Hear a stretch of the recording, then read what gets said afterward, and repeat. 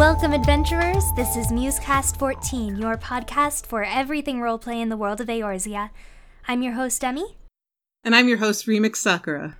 And this episode is the first of what we hope to be a few episodes covering the Eorzean city-states. So for all of you seafarers out there, we are focusing on the people of Limsa Lominsa. Although, judging from Remix's affinity for Melvib, it's probably just going to turn into the Melvib Blithespin show. Yeah, I make no apologies.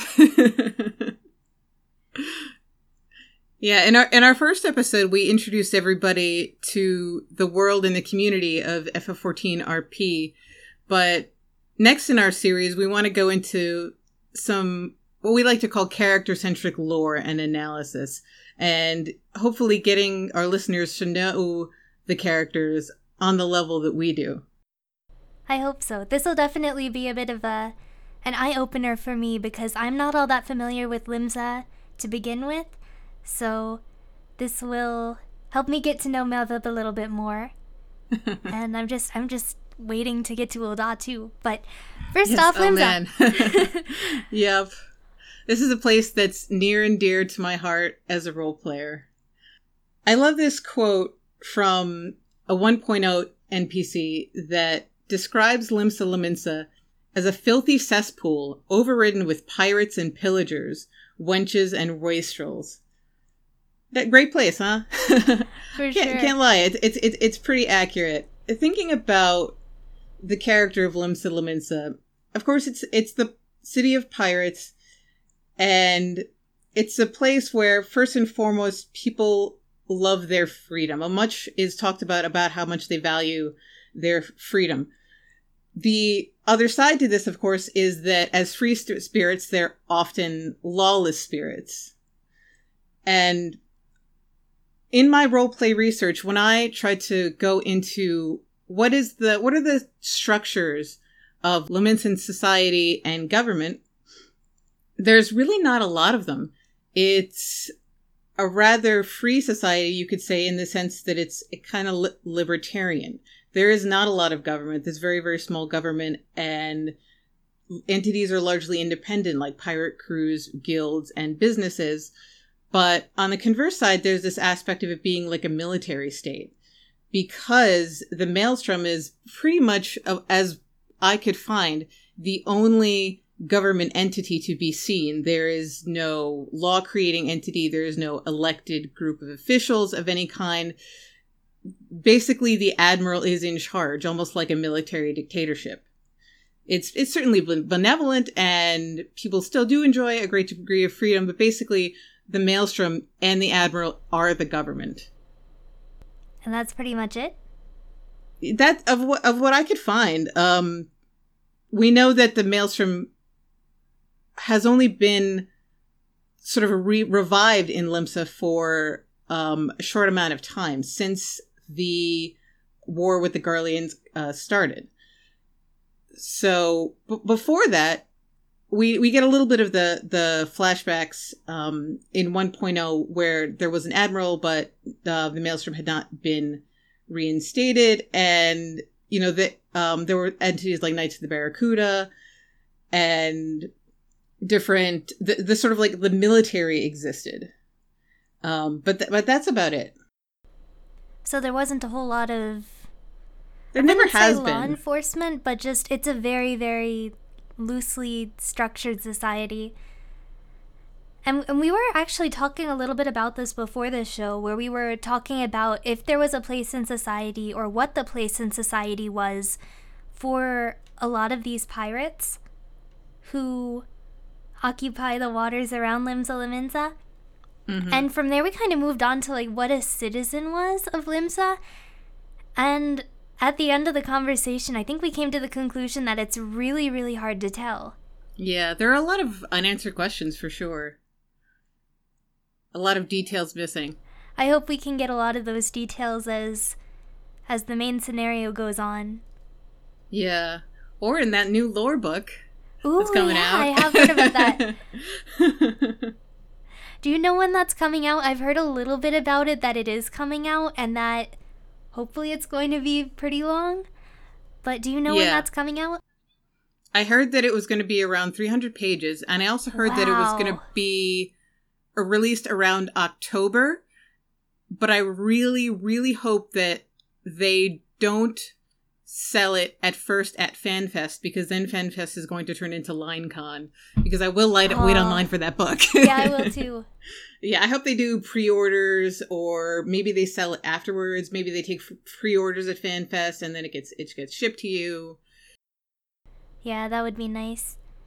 Yeah. But it'll be coming out around the time of FanFest. Yeah, I think they meant for it to coincide. By the way, for any of our listeners, even though we're only 2 episodes in here, if you happen to see us at FanFest, we will be there. I don't know if you'll be able to recognize us, but yeah, we will be at FanFest. Weren't we planning on putting our NPC character names as the characters on the name tag? I think so. Yeah. That was the plan, and as far as I know, I'm planning on sticking with that, so... So anyway, Limsa Lominsa, right? Right. After our little... What's digression. It called? I can't think of the word. Yeah, digression, exactly.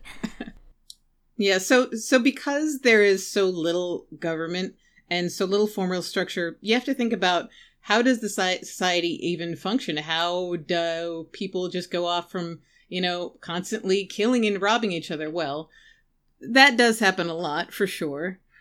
But one of the arguments that people make in support of libertarianism, even though this is not something I'm endorsing specifically, it's something that I'm observing in the character of Limsa, it's sort of like the idea of karma.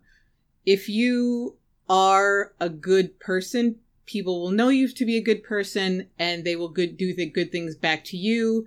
And if you do bad things, the punishment will not come from laws or being put in jail, but by being ostracized and treated badly by your fellow human. That's the sort of social contract that it runs on. In addition to this, I mean, they do accept the leadership of the admiral as sort of a social contract thing, by understanding that everybody is served for the greater good if there is actually a leader, someone that they do have to respect, and that they do put in power through a rather interesting little contest, which we'll get into. We'll get into that a little bit later, but... Yeah. So the admiral has to be someone that has the respect of the people. They aren't elected, but they have to have the respect and earn it. And they rule through, charisma and maybe even a little bit of fear. And here's the thing. Because the admiral is chosen in this way, and it's not an election or anything, the people do have this sort of, should I say right? They have the ability to be able to overthrow them. Yeah, technically. So if they don't exude sort of confidence and charisma, and they don't have the support of the people, then they can always lose their title. Yeah, through a knife in the back. Exactly. Most likely. I was trying to be a little bit more civil in that, but yes, they can get assassinated. Yeah, or it is a tough things job. Like that. Yeah. It's a job for life if you can, live long enough. Yes. Yeah. I mean, there are aspects that make me think that it is somewhat of a dictatorship also, because not only can sort of the rule of law be enforced informally by this sort of code of ethics or karma, but the Maelstrom does have entities like the Yellow Jackets, which are kind of like a police force that we see roaming this around the city, around Lenosia. And the Roguild quest also goes into what might happen to you if you don't follow the code of rules, or the thieves code, or that informal code of law. They will come after you.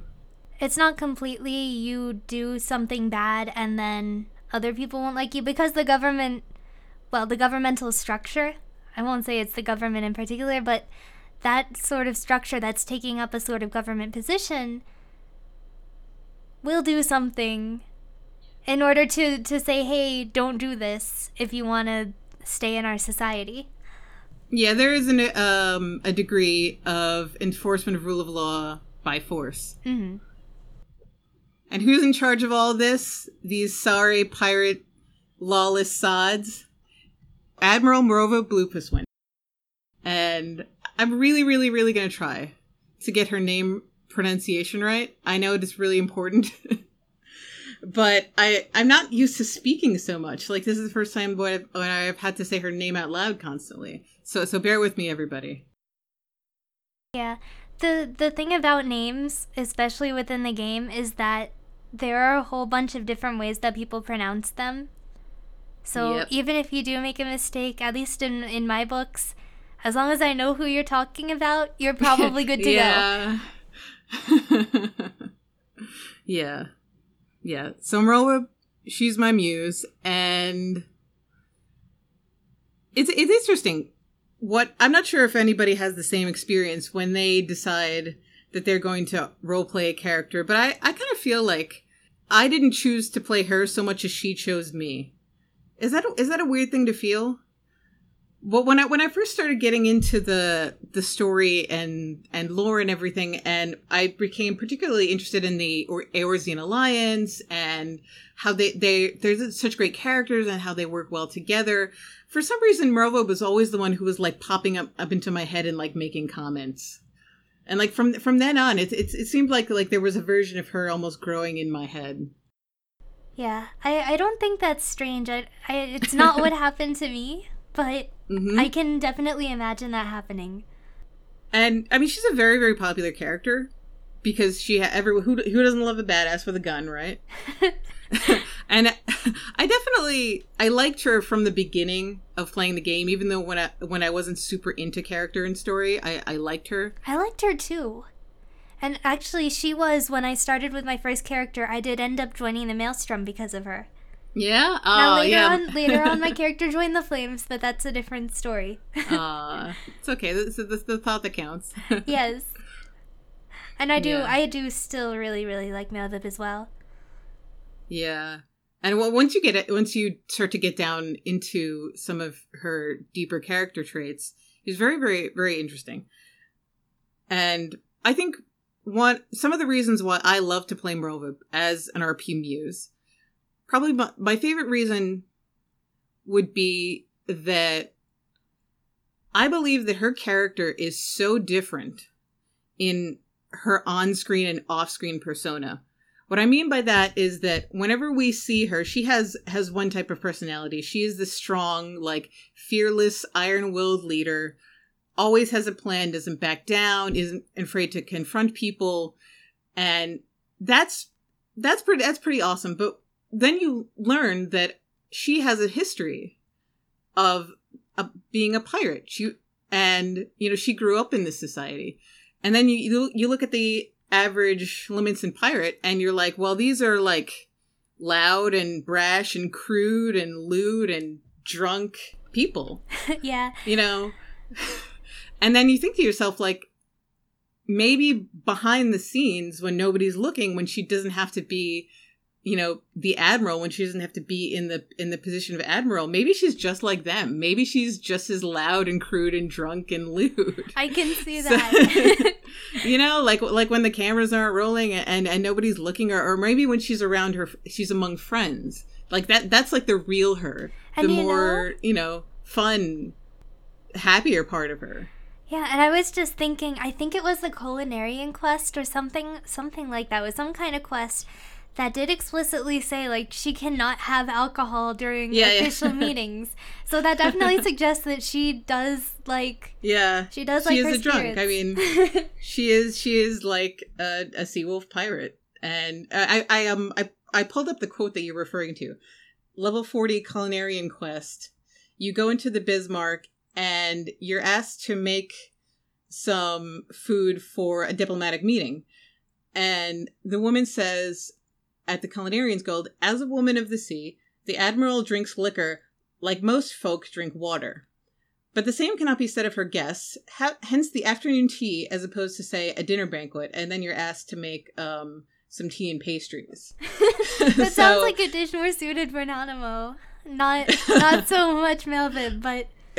That's what she's going to get in this case.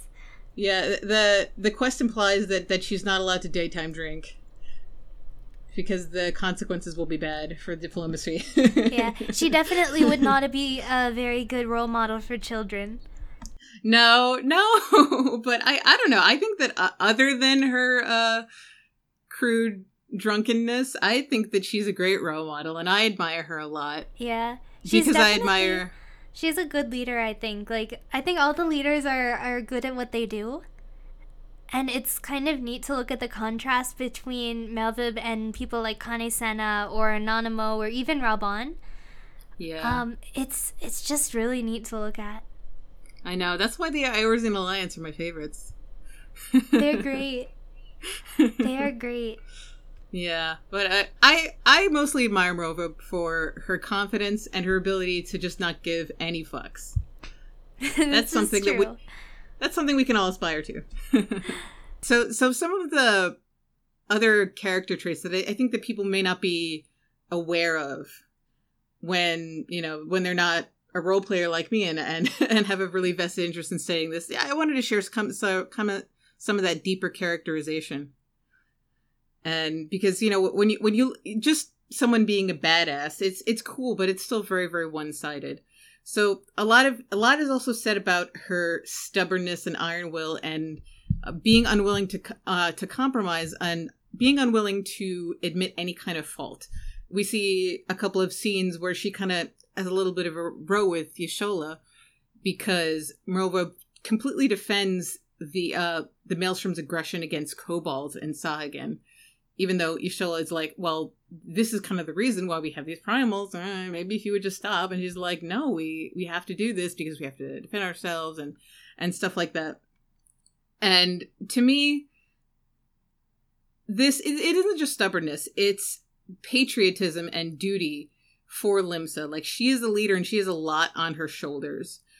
So she has to be willing to do anything for their sake, do whatever, whatever in her mind she thinks is the best thing to do, even if other people would consider those things immoral. Basically, she's very ends justify the means. She does what has to be done for the sake of protecting and preserving Limsa, and nothing can really stand in her way. And the thing is, she has to live up to her own standards first, not anybody else's.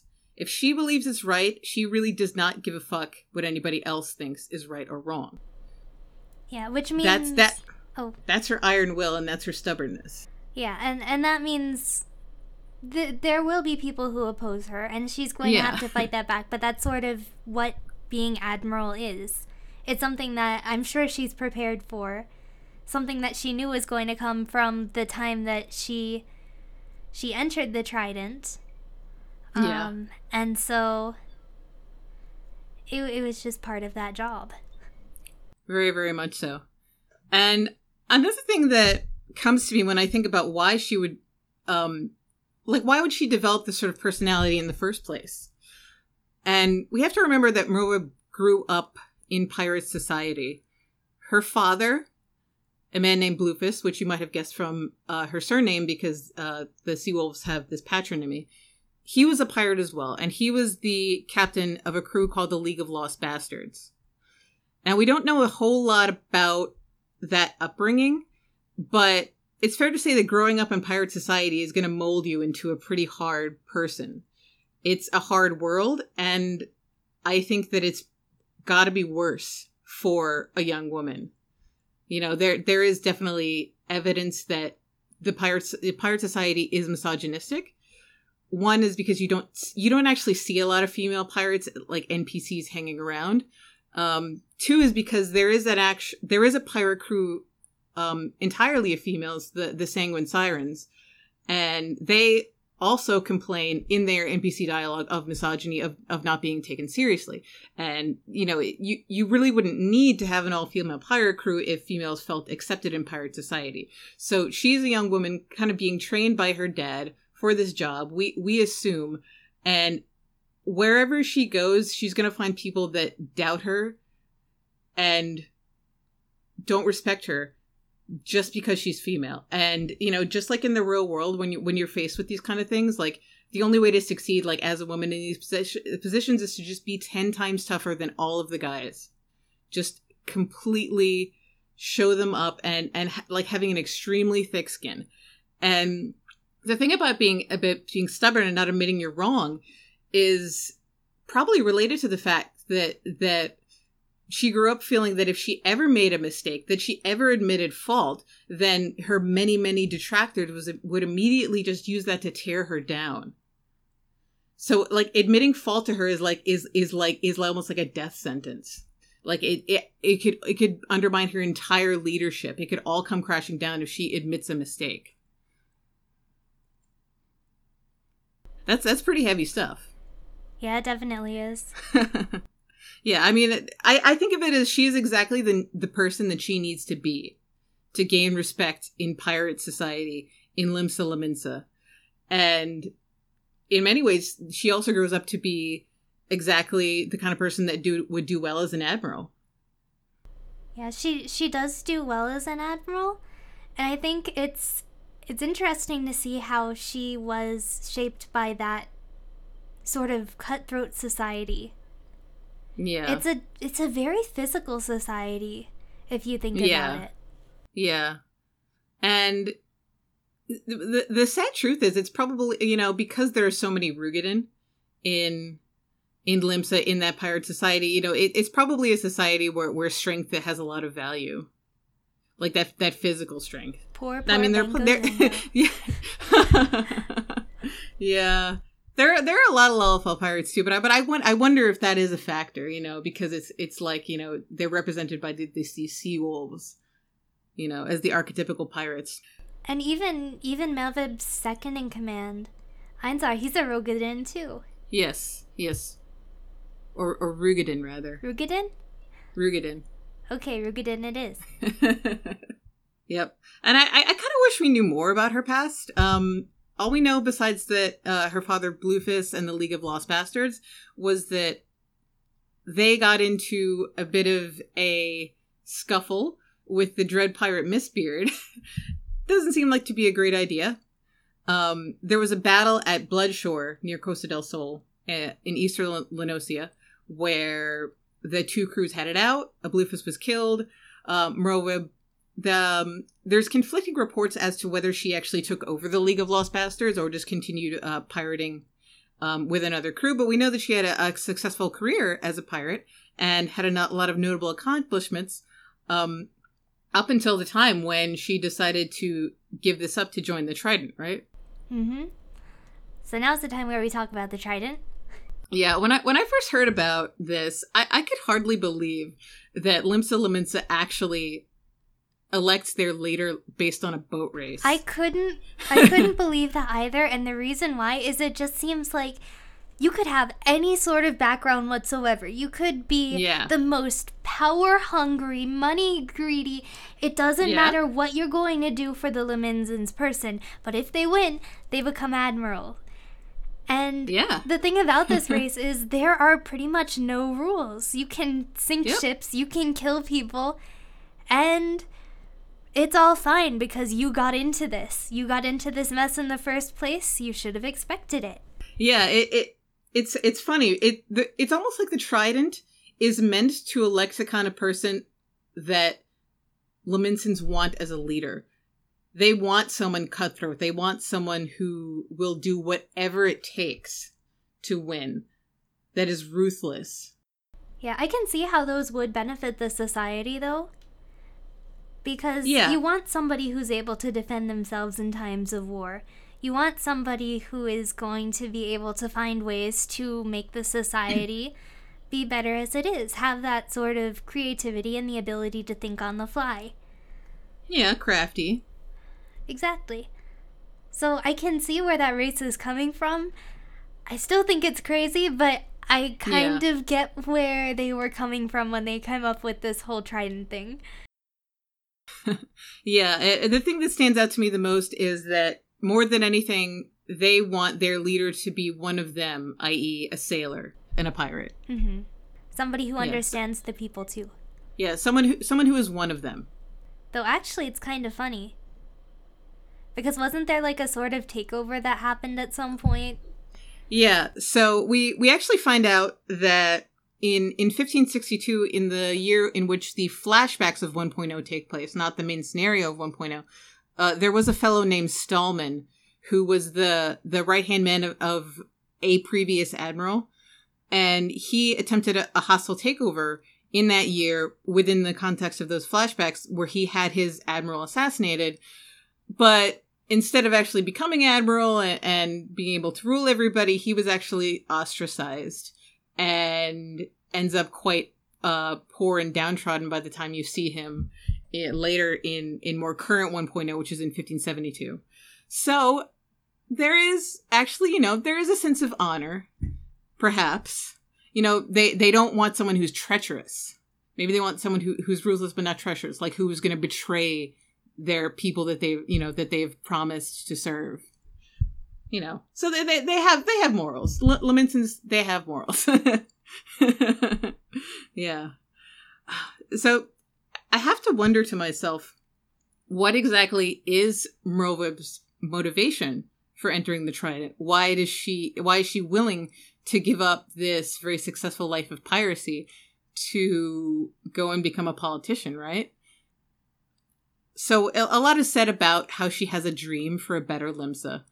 And I would love to know more about this, but what's very, very obvious is that she sees that the society cannot function on piracy alone.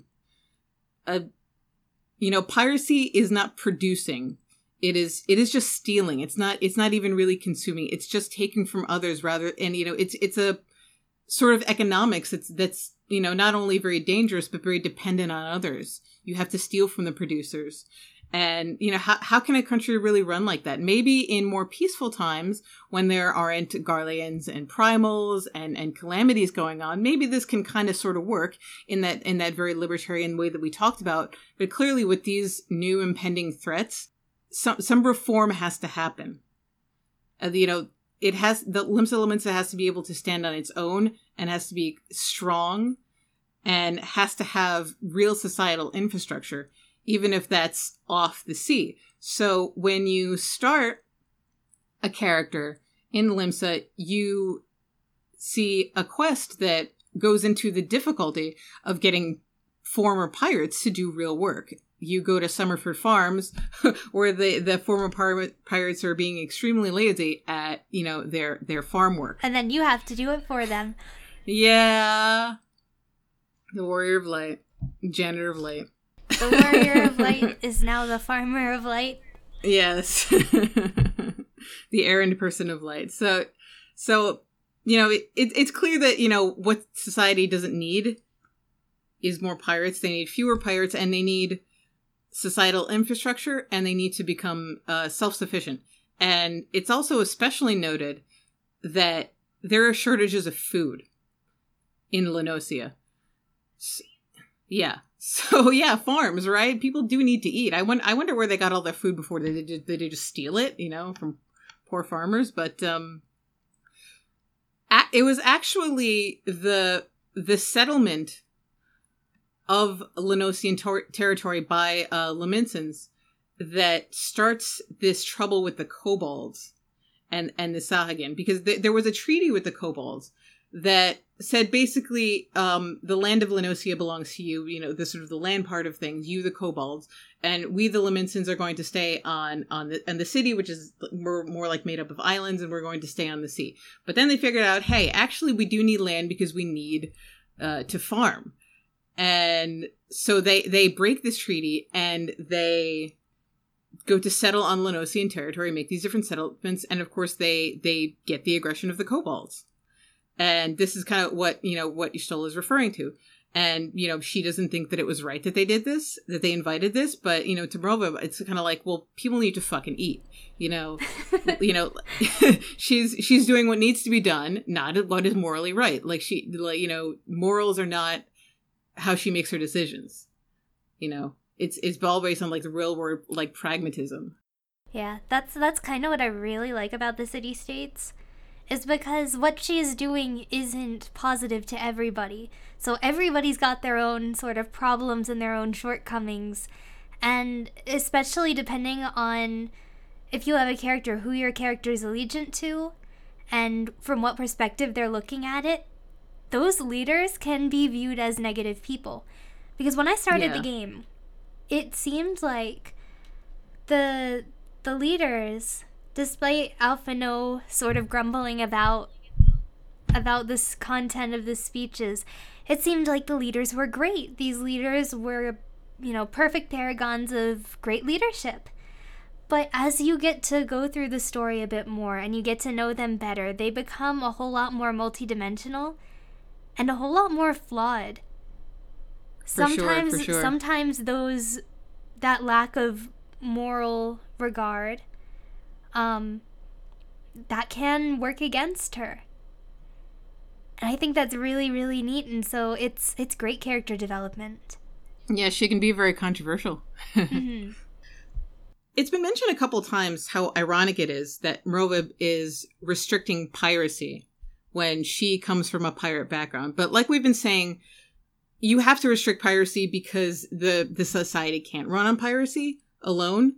And, it sucks that pirates are being made to do other jobs. Maybe kind of, we don't know how much choice they have in the matter. We don't know if it's against their will or not. But think of it this way. Merovib also had to make that same sacrifice. She had to give up her life as a pirate in order to become a politician. Yeah. Do you think that that's really what she saw herself like doing in life? She probably feels somewhat she's doing same. that, again, because she does what she needs to do. It's not that she's turning on her people in her past, but she has a duty and she sees a job that needs doing and she wants to jump in and do it and join this trident and be the kind of leader that Limsa Lominsa needs. And yeah, you're definitely right that I think that internally she may actually have some conflict about this. And she actually may miss her life as a pirate. In my headcanons, this is certainly true. It's not that she regrets her decision in any way, but who wouldn't miss that carefree lifestyle, especially in her youth of just, sailing out and exploring all kinds of new lands. I mean, she did so much exploring around the world to lands we don't even really know about yet. And now she like sits in a stateroom and does a lot of papers and has a lot of meetings. And honestly, I think of her as gazing out the window, the bay window of the stateroom and looking out on the sea and just maybe reminiscing sometimes. You have a really bad day. Maybe she thinks to herself, God, I wish I could just like take a boat and just get out of here and just forget everything. But to me, I also think it's pretty likely that she still owns a few boats and maybe she does actually escape. Maybe when she can get out of the city, she goes on a little joyride. Yeah. Yeah. I can't help but just think of Melvib doing paperwork and stuff. All I can think is just welcome to the Eorzean Alliance, because I'm sure that almost every other Eorzean leader, with the exception of maybe Nanamo, oh yeah, everybody else is probably overloaded with paperwork too. But she doesn't regret it at all, and I think that maybe she was the person that Limsa Lominsa needed, and maybe nobody else could do it. So we're not sure precisely when the Trident which elects her takes place. But I'm gonna guess that it's pretty recent to the year 1572. Where the main bulk of the 1.0 story takes place, because if you look into the cutscenes and dialogue from here, her tenure does feel very, very recent, and it feels that her power is really not yet solidified, and she still has a lot of really strong opposition, and that there are even plans to assassinate her. And I won't get into too much of a lore history lesson, but there's passages where she is making a recruitment speech for the Maelstrom, and there are hecklers in the crowd calling her some very, very not nice names. And, there's a plot from the Bloody Executioners to assassinate her and install this guy Hilfir, one of the most notorious people in the pirate underworld, as Admiral instead. And I'm sure that, again, like, you know, the misogyny comes into play. And not only that, but she's enacting these really, really controversial policies, restricting piracy. So it's just like a firestorm of controversy and hate that's coming her way. And she hasn't yet solidified her power. And, you know, eventually she does, the Galadian Accord was a contract which was meant to sort of bring the pirate crews under the guidance of the Maelstrom. This does fail, and then it succeeds. But at the end of the day, it feels like what actually brings Limsa Lominsa together is the common enemy of the Garleans. And that also brings them together into the Eorzean Alliance officially. That, you know, if they know that, you know, whether you're a farmer or a pirate or, you know, a blacksmith or whomever you are, you know, if you value your freedom will be taken away by the Garleans. So it only makes sense to fight the common enemy. You know, there is not much that brings them together formally. You know, it's a very loose, you know, free society. But ultimately, like, what unites them is coming together to fight for their own freedom against their common enemy of Garlemald. That does bring up the question, though. Once the Garlean threat is no more, what's going to happen to Limsa Lominsa? Well, I think the assumption is by that time that people will have started to enjoy their unity so much that they'll just kind of stick with it. I would hope so. And I would also hope that Limsa stays within the Eorzean Alliance. Yeah. Because I'm sure that between them, between Limsa Lominsa and Gridania and Ul'dah. And Ishgard. It seems, and Ishgard now. Yeah. I keep on forgetting that Ishgard's part of the Alliance now, and Ishgard. But especially with the first three, it seems like they have this sort of bond between the leaders. Absolutely. I like to think. And so I'm hoping that the same thing will happen with Ishgard too. Yeah. But at least for now, it seems like, or I would hope that Limsa stays within the Alliance. But you never know what's going to happen. Yeah. And we really don't know what's going to happen with Ishgard staying in the Alliance. Yeah. You know, it's still new. Who knows what's going to happen in the future? Are we going to save El Amigo and then there'll be a 5-city alliance? That would be nice. You could just take Raubahn and move him over. No, he's going to stay in Ul'dah. Yeah. Yeah? Yeah. That's my vote. I think I would rather see Raubahn in Ul'dah. Stay there too. Yeah. But he could be a good leader of Ala Mhigo. Yeah. If we ever get to Ala Mhigo. I don't know. I think he will be involved in it, but not he will stay like in his new home. For sure. In his home, you know. And the thing about the Eorzean Alliance is that previous to this, it's been an arrangement of convenience. It's been, let's come together because we have some kind of war to fight. You know, it's something of utility. But what if the Eorzean Alliance could become a permanent thing? Like, we don't have to be, you know, fighting an enemy. Like, we feel unity just because we feel unity because we are Eorzea. You know? It seems like they're trying to do that now, especially with the Grand Melee or however you want to say it, with that big fight over in Ishgard. Yeah. It seems like they're trying to make this a lot more of a permanent thing. Yeah. Or at least strengthen the bonds between them. So that would be my hope, that you know, Eorzea stays united because they feel united. That would be great. Yep. All right. Well, I think it's about time to wrap up this episode. Yep. So now it is time for our little daily tidbits, and today's tidbit, would you like to start, or would you rather I do it? So at the end of each show, we want to share a little bit of an experience about our gaming lives, not just as our peers, but as gamers as well. So something interesting that I've noticed on my home server, Gilgamesh. We talked last time about how Balmung is known as the hub of roleplay, and Gilgamesh is kind of the raid server. And definitely I've seen and talked with role players, but it seemed like a much more minor part of the scene. But in the last few weeks, something I've noticed is a proliferation of RP free companies.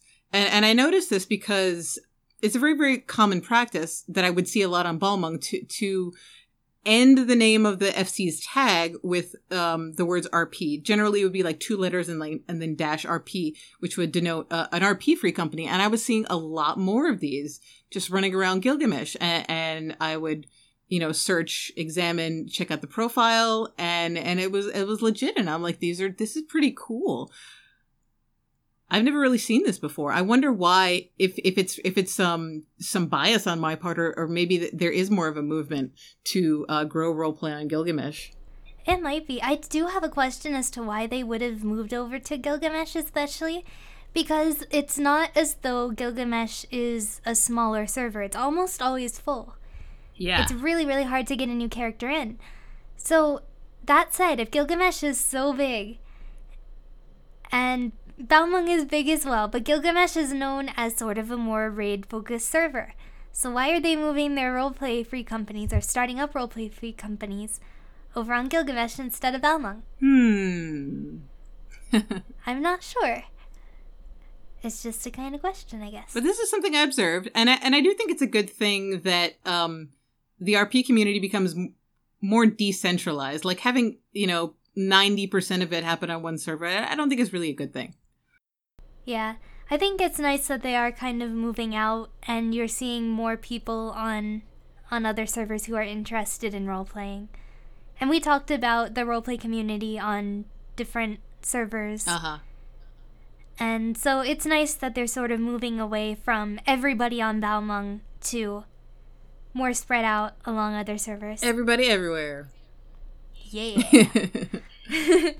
So, for my tidbit, well, first I'll start out with an update from my little story experience from last week.